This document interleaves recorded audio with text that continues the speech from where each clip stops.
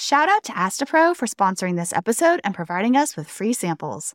Dress listeners, if you suffer from seasonal allergies like me, Astapro is your new go-to. It has been super helpful to me this spring as it bursts into full bloom. And that's because Astapro is the fastest 24-hour over-the-counter solution for nasal allergy symptoms. Astapro is a first-of-its-kind nasal allergy spray. It starts working in 30 minutes while other allergy sprays take hours. Astapro is the first and only 24-hour steroid-free allergy spray, and Astapro delivers full prescription-strength indoor and outdoor allergy relief from nasal congestion, runny and itchy nose, and sneezing. You too can get fast-acting nasal allergy symptom relief like I have with Astapro.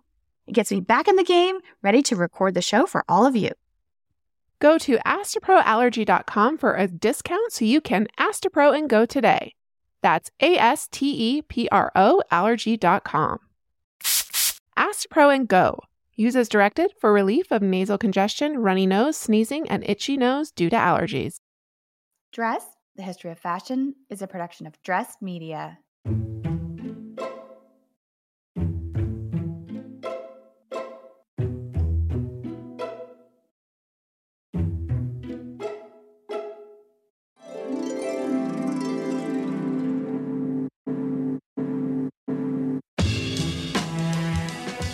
With over 8 billion people in the world, we all have one thing in common. Every day, we all get dressed. Welcome to Dressed, the History of Fashion, a podcast where we explore the who, what, when of why we wear. We are fashion historians and your hosts, Cassidy Zachary and April Callahan. Dress listeners, I'm flying solo this week as Cass is away on an international adventure. I won't say where, but I would like to send a very special congratulations to Scott and Mariah, who are part of our extended Dressed family. I'm sending you both big hugs from NYC. And while Cass has been away, I have undertaken my own little adventure into one of my favorite topics, and with the assistance of one of Cass and I's favorite podcasters. So this week we are joined by Clare Press, author, educator, sustainability activist, and creator of the incredibly insightful and important podcast Wardrobe Crisis. Each week, Clare tackles some of the biggest issues fashion faces today, from labor rights to ecology to the most cutting-edge developments in sustainable materials. And Clare chats with designers, scientists, and some of the most innovative minds of our day who are working on making the fashion system more ethical and equitable for us all.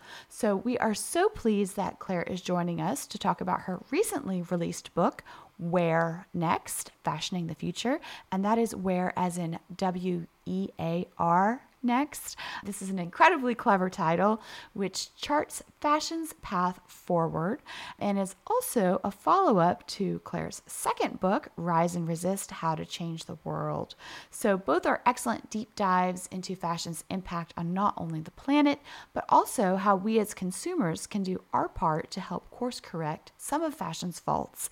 Without further ado, part one of our two-part episode this week with Clare Press.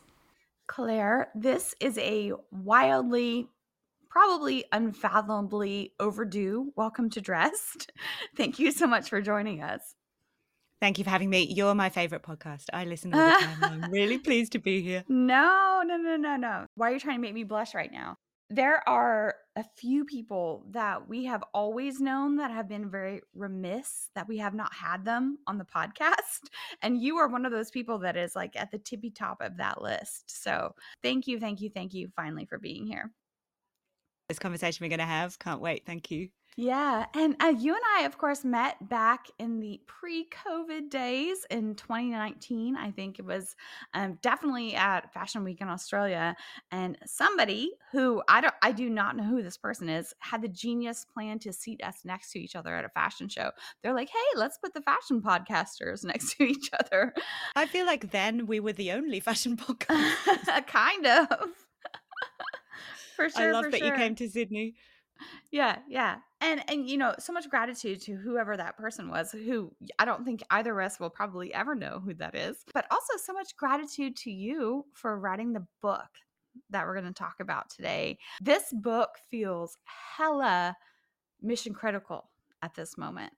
So before we get to where next, I'm hoping that you can tell our listeners a little bit about your background, your journey into the world of fashion, and also how you found your voice as a fashion activist. Thank you, April. So I do like the idea of being a fashion activist. These days, I call myself a sustainability communicator.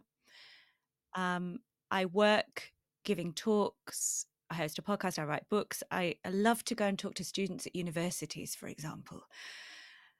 That's kind of what I do these days. I'm not a very commercial beast. I care about making change and educating people and getting people to think about the issues around sustainability. But my background was in commercial fashion magazines. And I always wanted to be a writer. I'm a Brit who moved to Sydney in my early 20s. I spent 5 years as the features director of Australian Vogue, and I worked for a while at Marie Claire as well. In 2020, I became the first ever sustainability editor at Vogue. Before that was a thing. It's a thing now. There's loads of them, which I'm proud of. But I guess I don't really feel aligned with magazines these days. I see myself, as you said, more in terms of activism and this idea of spreading stories and awareness around sustainability, which is what I care about in fashion. I did actually have, though, a few years out from magazines in the early 2010s when I had a vintage store. So I feel like we've got that connection that I love clothes. You know, when I say that I've fallen out of love a bit with commercial fashion, I still absolutely love the idea of fashion as identity forming, as communication. And I love how beautifully made vintage things are. So I'm still obsessed with that. But yes, these days, I think of myself as rather outside the idea of selling clothes. Mm-hmm. And I guess, I don't know if it might help to tell you why this happened. I would love to know why. When the Rana Plaza factory disaster happened in April of 2013, and I'm sure many listeners will be aware of this, but if they're not, it was a catastrophic garment factory disaster that left more than 1,100 people dead and hundreds of children orphaned and hundreds of people injured. It happened just outside of Dhaka in Bangladesh, and the background to this was that the building had begun to crack. So it was obvious it was unsafe before it collapsed, but workers were ordered back to complete orders for what turned out to be famous fashion companies from countries like the US, Australia, and Europe.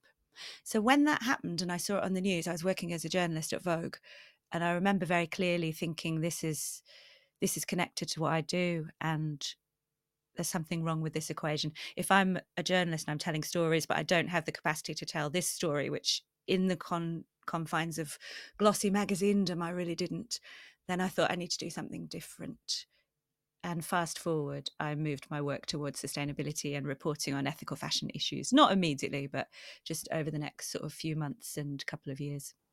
Okay, well, I just want to interrupt for 1 second here. And I'm just going to say, when are the tears going to come at some point in this conversation that we're probably going to have? Because I'm already getting teary and we just started.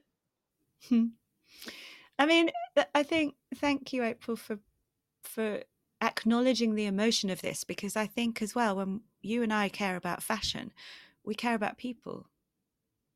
Those two things you can't separate them. And I think sometimes people think fashion's all frivolity. Not if you listen to Dressed, because you know about all the serious and important stories that underpin it. But it can be easy to dismiss it as just image or just a bit silly or just fun. But actually, it's got deep impacts on the environment and on people. Mm-hmm. And that is entirely what your book is about. It's called Where Next? And of course, it's your second book. And I just want to say that one of the things I enjoyed so much about Where Next is the fact that, well, it addresses like head on all these really kind of thorny systemic problems in the current fashion industry, you know, the ones that are causing me to get a little emotional right now. It's not all doom and gloom. It's not. No, it's really not. Thank you. It's really not. I wrote a miserable book about what was wrong. This is actually a hopeful book about what people are doing that's brilliant and sparkling and amazing that could show us a different future.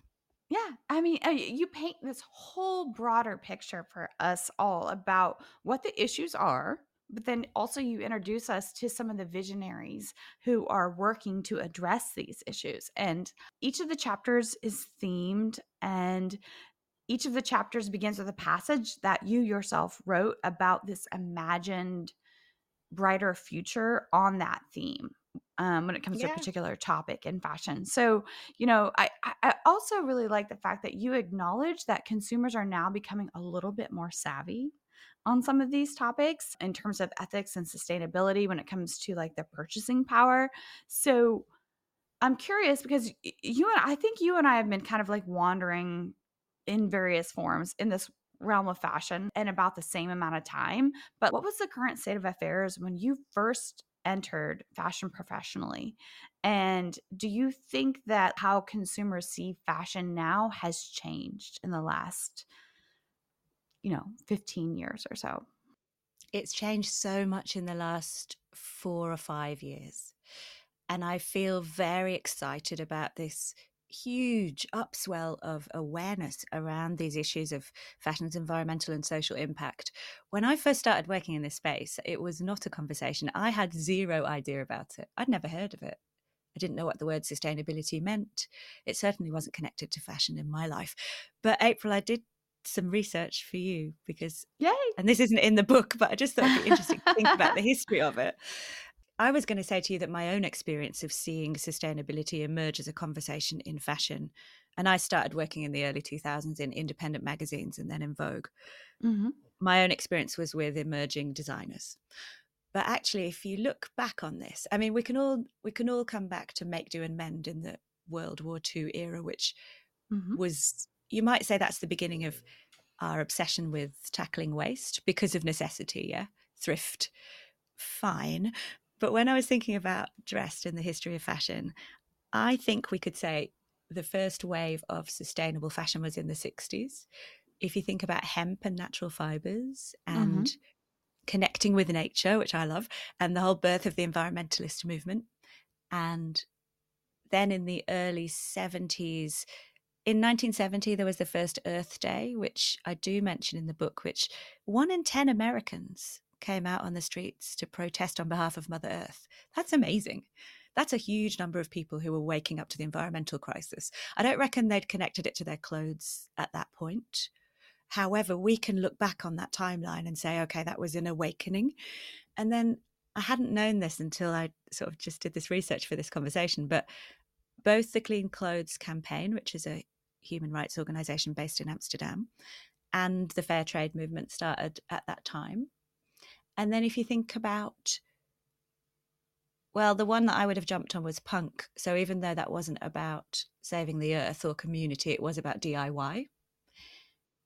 And then the bit that I do sort of feel more familiar with is that in the 80s and 90s, you had the first wave of lots of British fashion designers that were really staking their claim towards ethics and sustainability. You got Catherine Hamnett with her protest tees. There were some underground ones like Junkie Styling. They were basically upcyclers, very small, independent. And I just did an interview the other day with this guy called Dr. Noki, who's one of the first underground upcyclers in the 90s. It was about no logo and culture jamming. And then you got Stella McCartney challenging leather in the luxury industry. And then you sort of fast forward to today when there's a massive explosion of young designers that are using that label of sustainability. But yeah, when I began, no idea. When I began, it was all about glamour and status and designer, who had the most fancy designer item. I mean, think about when you have no money, particularly when it's a privilege to be able to buy beautifully made clothes. It is. Or it's either a financial privilege or a time privilege that you have the capacity to seek it out if it's vintage or secondhand. But when you're young and you got no money, you're just going to buy cheap things. I did. When I was at college, I would buy fast fashion. I didn't know there was anything wrong with it. It just seemed accessible and trendy. Well, one idea that connects to what you just said that you put forth super early in your book.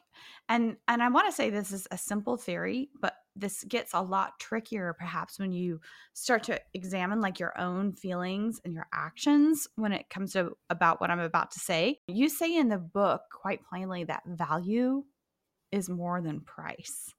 And I think that if there's any one thing that our listeners could potentially take away from our conversation today, this might be it. That sentiment is really the entire underpinning of so many things that we're going to chat about in our conversation today in more detail. Could you elaborate on that idea a little bit further for us, that value is more than price? What do you mean by that?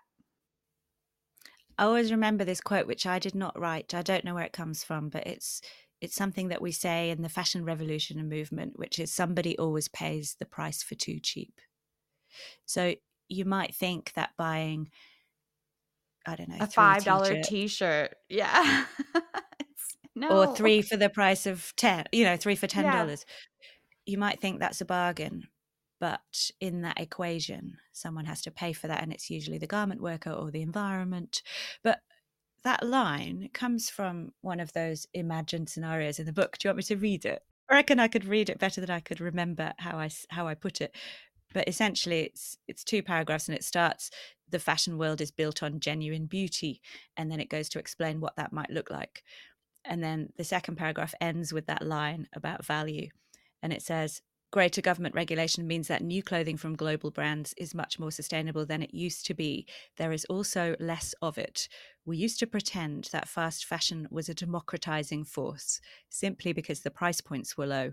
We've wised up and now recognize that value means more than price. Yes.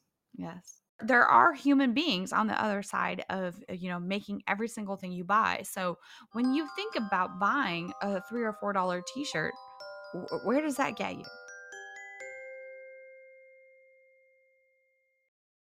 Dress listeners, whatever your reason for wanting to learn a new language, whether it's an upcoming international adventure, communicating with your friends and family abroad, or even professional purposes, Rosetta Stone has got you covered.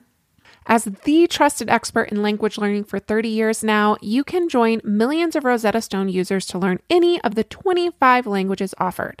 That includes Spanish, French, Italian, German, Korean, Chinese, Japanese, Dutch, Arabic, and so many more.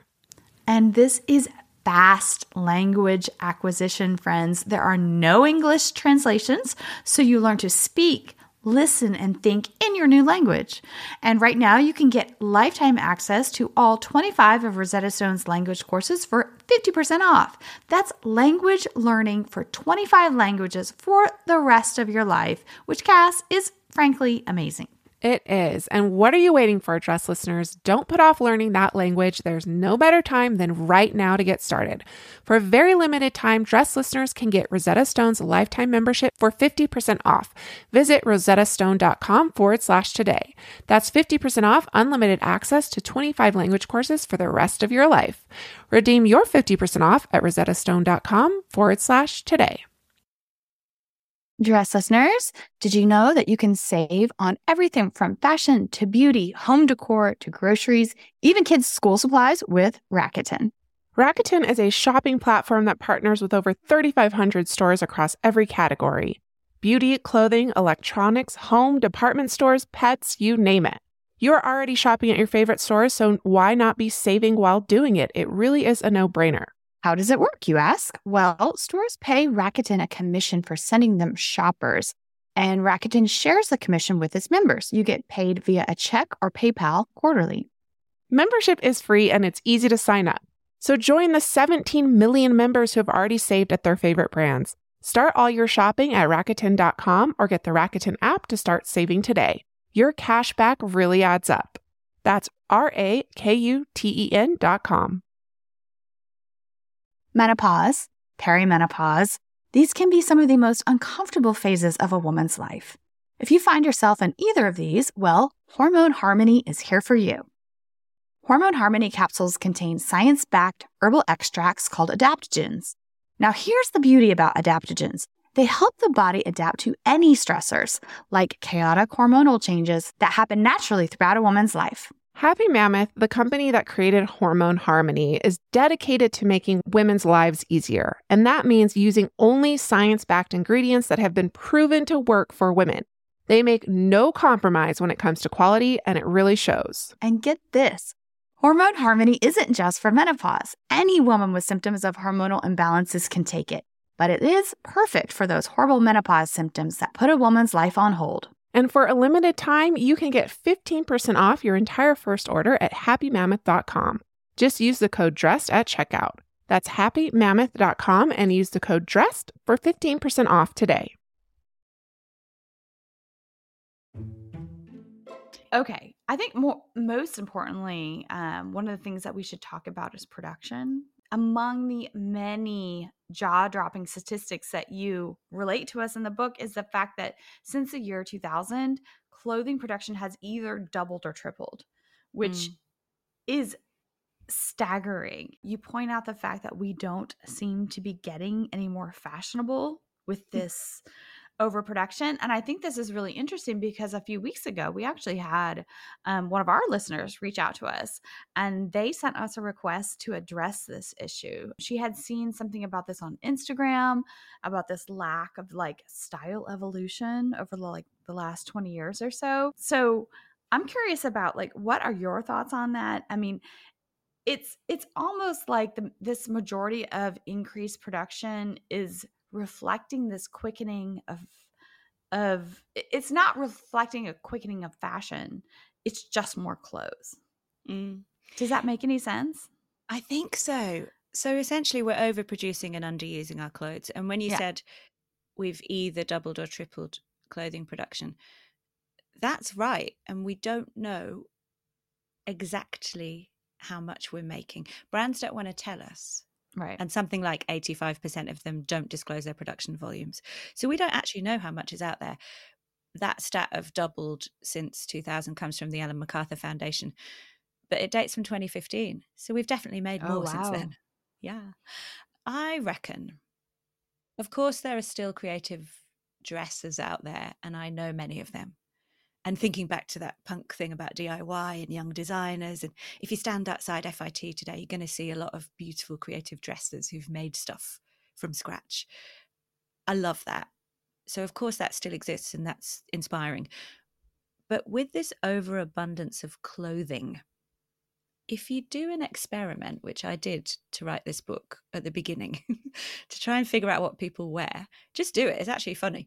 If you have a few minutes, I sat outside a train station with a notepad and I made some columns in a book that said jeans, t-shirts, baseball caps, sneakers. And I was looking for remarkable creative dressing that you might see on a street style website or in the pages of a magazine. And I saw none of it. I just saw tank tops, jeans, jeans, jeans, jeans. There's a stat that reckons that at any one time, a third of us on the planet are wearing jeans. So it's almost like the backdrop is there's so many trends. They're so fast now. They've become like a nonsense. And if you really look at what ordinary people are wearing, I mean, I'm a fashion woman and I'm wearing a pair of jeans right now. So, and they're not exciting jeans. So I actually think the dream of what we might want to wear if we had the time and space and energy to craft a look is limited to special occasions for many of us. And for many of us, we're just wearing the same old thing, but just so much more of it. And isn't that like, when you start thinking about fashion in that way, it's very disconnected from the conversations we have about creative designers or runways or the Met Gala red carpet or, you know, take your pick of exciting sartorial expression. That's not the same thing as what we're all wearing as we go about our day. And I don't think we look at that disconnect enough in the fashion media when we're trying to be cultural commentators. Let's be realistic. What do people actually want to wear to be comfortable and get about their day? Right. Well, I mean, I guess that's why I was saying like trying to make that or attempting to make that distinction between is this fashion or are these just more clothes, right? They're And just more clothes. yeah, it's just more clothes, honestly. And like there's this other maybe way more niche conversation that's happening right now about is fashion actually doing anything right now in and of itself? Well, because it's so often simply mining the past without even putting much of a twist on it. Like, oh, the 70s is back. Yeah, and don't get me wrong, I love a good fashion history reference. I do, and I get it. That's my jam, but I also over the last like 10 years or so have seen this thing of, because I am a fashion historian, seeing fashion not pushing itself Mm. forward, right? It seems as if it's pushing itself backward. Do you know why I think that is? I think it's to do with its hyper commercialization. Of So if course. you look at the number of clothes we're producing has grown exponentially, but so's the value of this business. And I actually find it grotesque. I Of didn't come for course. this. I'm not I'm into with it. I don't you. want to go I'm with you. like it's just billionaires and venture capitalists with spreadsheets looking at what they can mark up to make more money. And I know that sounds cynical, but I just find that all completely alienating. And what I'm interested in is coming back to that fashion student standing outside FIT, or the crochet artist at home, or the natural dyer experimenting in, I don't know, their local town with a community of other people that care about it. That to me is a different approach to how we fashion our identities and communities and relationships that is rich and beautiful. And the other side of just buy a branded item in the airport, Yeah, i yeah, don't yeah. I don't like it. I think it's, yeah, we're poorer for it, I think. Yeah, there's a difference between creation and propagation. And I guess I Oh kind of yeah. feel like right now, like what a lot of big fashion looks like is just propagation. It's nothing more than that, you know? And I think that I don't think any of our listeners are going to be tremendously shocked when I say that I think part of this increase in consumption is of clothing specifically is spurred by influencer culture, you know. I'm super happy that you introduced me to this concept in the book, Claire, of Everett M. Rogers' diffusion of innovation theory. I had never read this before. It's fascinating. It was originally published in 1962, and without a doubt, it kind of explains what's happening in this rise of the influencer. So, I'm hoping that you might be able to give us a little bit of a summary of the diffusion of innovations theory as it Yes. applies to fashion today. My mind was blown when I was like, oh, this makes perfect sense. It makes so much perfect sense that, like, how did it not occur to me before? I Mhm. guess. I'm with you though, April. So I write narrative nonfiction that involves me interviewing people far smarter than me all around the world that can give me their expertise and perspectives. And I learnt this from a guy called Chris Sanderson, who is co-founder of something called the Future Laboratory, which is a trend forecasters globally working, but based head office in London. And he explained this to me as, well, I was asking him, how do we predict the future? Is there a science to that? Is it all about, if I'm going to write about the future of fashion, are there some things I can pin it on? I mean, he said to me, there is no crystal ball. But what do we think about when we, I don't know, what comes to mind? Palm reading or astrology or all of the ancient tools that maybe people have tried to use to figure out what's coming next. But the trend forecasters do have a science. And that is about essentially gathering as much data as possible from people who are seen as leaders, or from people who they've got scattered around the world in different communities looking at what's happening on the streets. And he told me, like, there Cool might hunters. be That was like a whole so profession cool for a hunters. while. Yes, I remember that, right? So he's saying he's got people on the streets in Tokyo that say, I've noticed there are several new bars offering matcha tea, and all that data then gets crunched up and they figure out this is a trend. But the diffusion of innovations theory essentially separates us into those who lead, those in the middle, and those who lag. And what's interesting about this is the percentages. I think it's 3% are the innovators who are creating the trends as they go. Then you got disruptors, and that's only another like 12 or 15%. And those are the ones who follow those trend setters first. And if you take that group together, they're the ones who are setting the trend agenda. Mm-hmm. And It's then like the vast 15% majority, yeah, ish. Yeah. right. Then in the middle, you got the vast majority who basically wait till all that's happened and the trend has been set, and then dare to take a few steps towards picking it up. And then you got a chunk at the end who are the laggards who never pick anything up until it's passé. Yeah.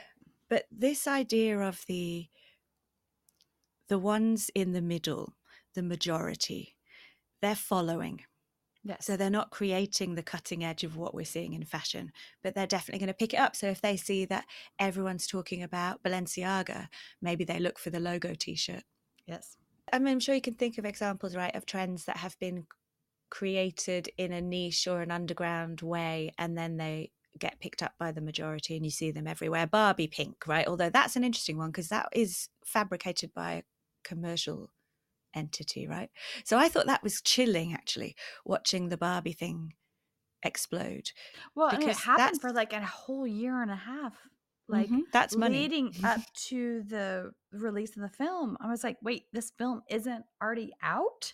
Like, that's how much we had been marketed to.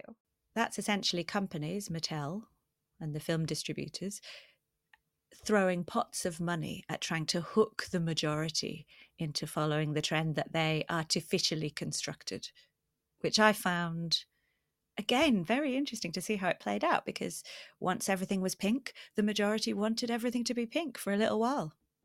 Well, I don't know if you read this article or not, but at one point there was a lack of a certain shade of pink paint in the world. No. Like, yeah, they had bought all of the pink paint in those certain like 3 or 4 shades because all of the sets on the Barbie movie were real. That was not CGI. So they needed that immense amount of very specific shades of pink to create the sets for the Barbie movie. So there was a temporary run But on pink paint. that is absolutely fascinating, isn't it? And then I think that what it made me think, April, was, what about all those people that bought the pink because it felt like a pink moment, and then in a couple of months the pink moment is passé? This is why we've got a waste problem in fashion. Suddenly can't wear the pink. Pink's over. We have to talk about trends because obviously the word trend is part of contemporary fashion, but I still to this day say that the word trend is a dirty word to me. Chris Sanderson said to me, as I said exactly that to him, I said, I don't like, trends put me off. They seem to be a bit sinister. And he said, no. He didn't like the diminutive, which is trendy. And he bristled about being described as trendy. But he said trend setting or a trend is simply a movement of people going in a certain direction. That's actually values agnostic. So you can't, it's not good or bad. It's just fascinating. How do we move as a society? What direction are we moving in? That's all that a trend really means, he says. But I'm with you that I find it hard not to bring a values judgment onto it, because I know what the impact is on the other side when you come to the waste. And also when you come to feeling bad. I reckon trends make you feel bad. They're designed to make you feel like you're left out unless you're very emotionally robust and keen on going your own way. You use this word sinister, and I think that's so fascinating because once you start to realize that this phenomenon of the diffusion of innovations theory is quantifiable, right? There are 15% that are kind of like leading the way. Somebody has already figured out these numbers, right? And this concept has been around for more than 60 years. It's informing how we are advertised to. And once you really grasp that this is all kind of like this bigger, like this is a bigger overarching strategy that has been implemented upon us, it's influencer culture is not just someone that you might admire online sharing parts of their life with you. No. This is a numbers game at this point. And I think that once you realize how intentional this is, it becomes really hard to forget. And I don't know who in our audience needs to hear this. I think that some of our listeners probably know this very well already, but maybe some of our younger listeners haven't really thought through this idea that fashion is feeding influencer culture. And ultimately, it's a strategy to weaponize your aspirational desire to consume more. And I want to use this word weaponizing because consuming more is often against our own personal interests. And it's definitely against the good of the planet, which is a fair section of what your book talks about. So I don't know. I just felt like I needed to say that explicitly. This is what's happening. It's a game, right? Absolutely. I love how you put that, April. One of the more disturbing, I think, influencer outreach programs has to be Shein. We have been approached by them so many times. Have you? Oh, yes. Yes. They won't Yes. talk to me. They don't want to talk to us in terms of like bringing us into the programming. They're just trying to give us free clothes to like advertise. Well, I want to talk to the head of sustainability. His background is Disney. Wow. That says a lot. It's just a very interesting thing. So Shein is a Chinese company, enormous, worth billions, one of the most valuable companies in the world, that is associated with this, again, sinister, I think, term ultra fast fashion. And Yes. I want to talk about that because until your book, I'd never heard that term ultra fast fashion. So please continue. they don't want to be grilled about their sustainability. They want to greenwash, look like they're doing something that matters, but actually, and they say, you know, we're not ready, we're slowly working towards doing better, but actually they're not willing to be scrutinized. And I find this extremely galling. We talk about fast fashion a lot on the show, but what they're doing now is unfathomable. The numbers of new models, and when I say that, I mean like styles, like new types of garments, new models of garments that they're launching every day on the site is in the tens of thousands. Even knowing what I know, like I still can't wrap my brain around this. It's mad. So that's actually not my work. It's the work of two fantastic American journalists. Their names are Louise Matsakis and Megan Toybin. And they did this article that went viral for an online platform called Rest of World. And then it was picked up by media outlets all around the world. But what they did was essentially spend 6 months digging into Shein's offering. They ordered a bunch of stuff. They looked at the algorithms behind it. They figured out that, for example, one thing they'd bought came from a micro influencer on TikTok who's a vintage dealer, and essentially had posted a picture of herself in this cute vest. And then suddenly Shein's churning it out in vast numbers and selling it without attributing it. The interesting thing for me, apart from the numbers of new styles that Shein posts daily, is that there is no design room. So you're cutting out this creative design stage of the fashion production cycle. That's what makes it tick, right? It's just an algorithm. Think of a blender, just chuck in all the pictures, spew out all the stuff. Right. Yeah. Designed by algorithm. And I think what's wrong with this is threefold. One is that the algorithms aren't crediting the sources of the inspiration. Two is that according to several serious, credible television documentary investigations, workers are not being paid fairly in the supply chain. This is one thing that I want to bring up here and talk about more, but please continue.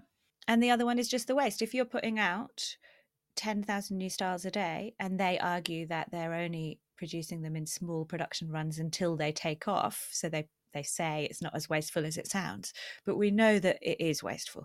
And I know that just anecdotally from looking in thrift stores and seeing the amount of cheap polyester rubbish with a Shein label in it that has been turfed in there very quickly.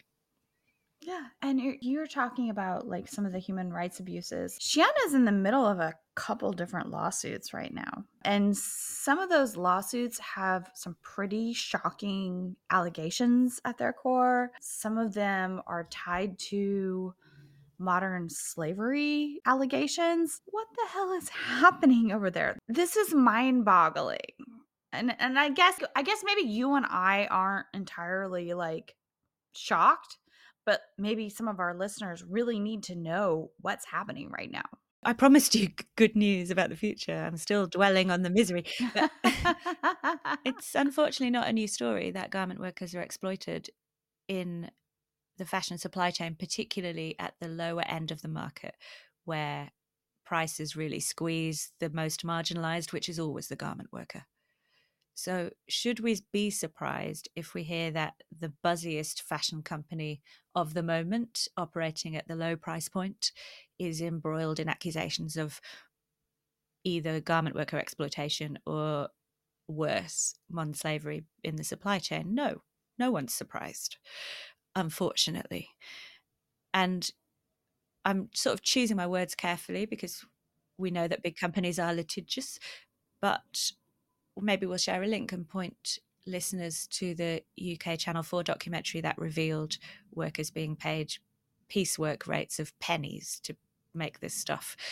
But a recent court case in the US that was in June, I thought this was after I'd written the book, but very interesting development when we think about not attributing copyright or respecting the inspiration for this so-called design that didn't have a designer. This is interesting, right? I've written it down here because I wouldn't remember it. So 3 independent designers filed this lawsuit in June, alleging that Shein sold exact copies of their work, which they argue violates the Racketeer Influenced and Corrupt Organizations RICO Act. Which is usually used to, I guess, catch mobsters, right? Yeah. Racketeering. Yeah. Yeah. In the US, or most often is purposed for. But in a way, when I read that word, I think, well, that is what's happening, right? Yeah. and again, alleged. But if we think about the business model that is, I used the term values agnostic before, algorithms aren't, unless they've been extremely carefully designed with ethics in mind, which we know they're not moral. They're not thinking, is this unethical to steal or scrape this inspiration from all these people who are humans?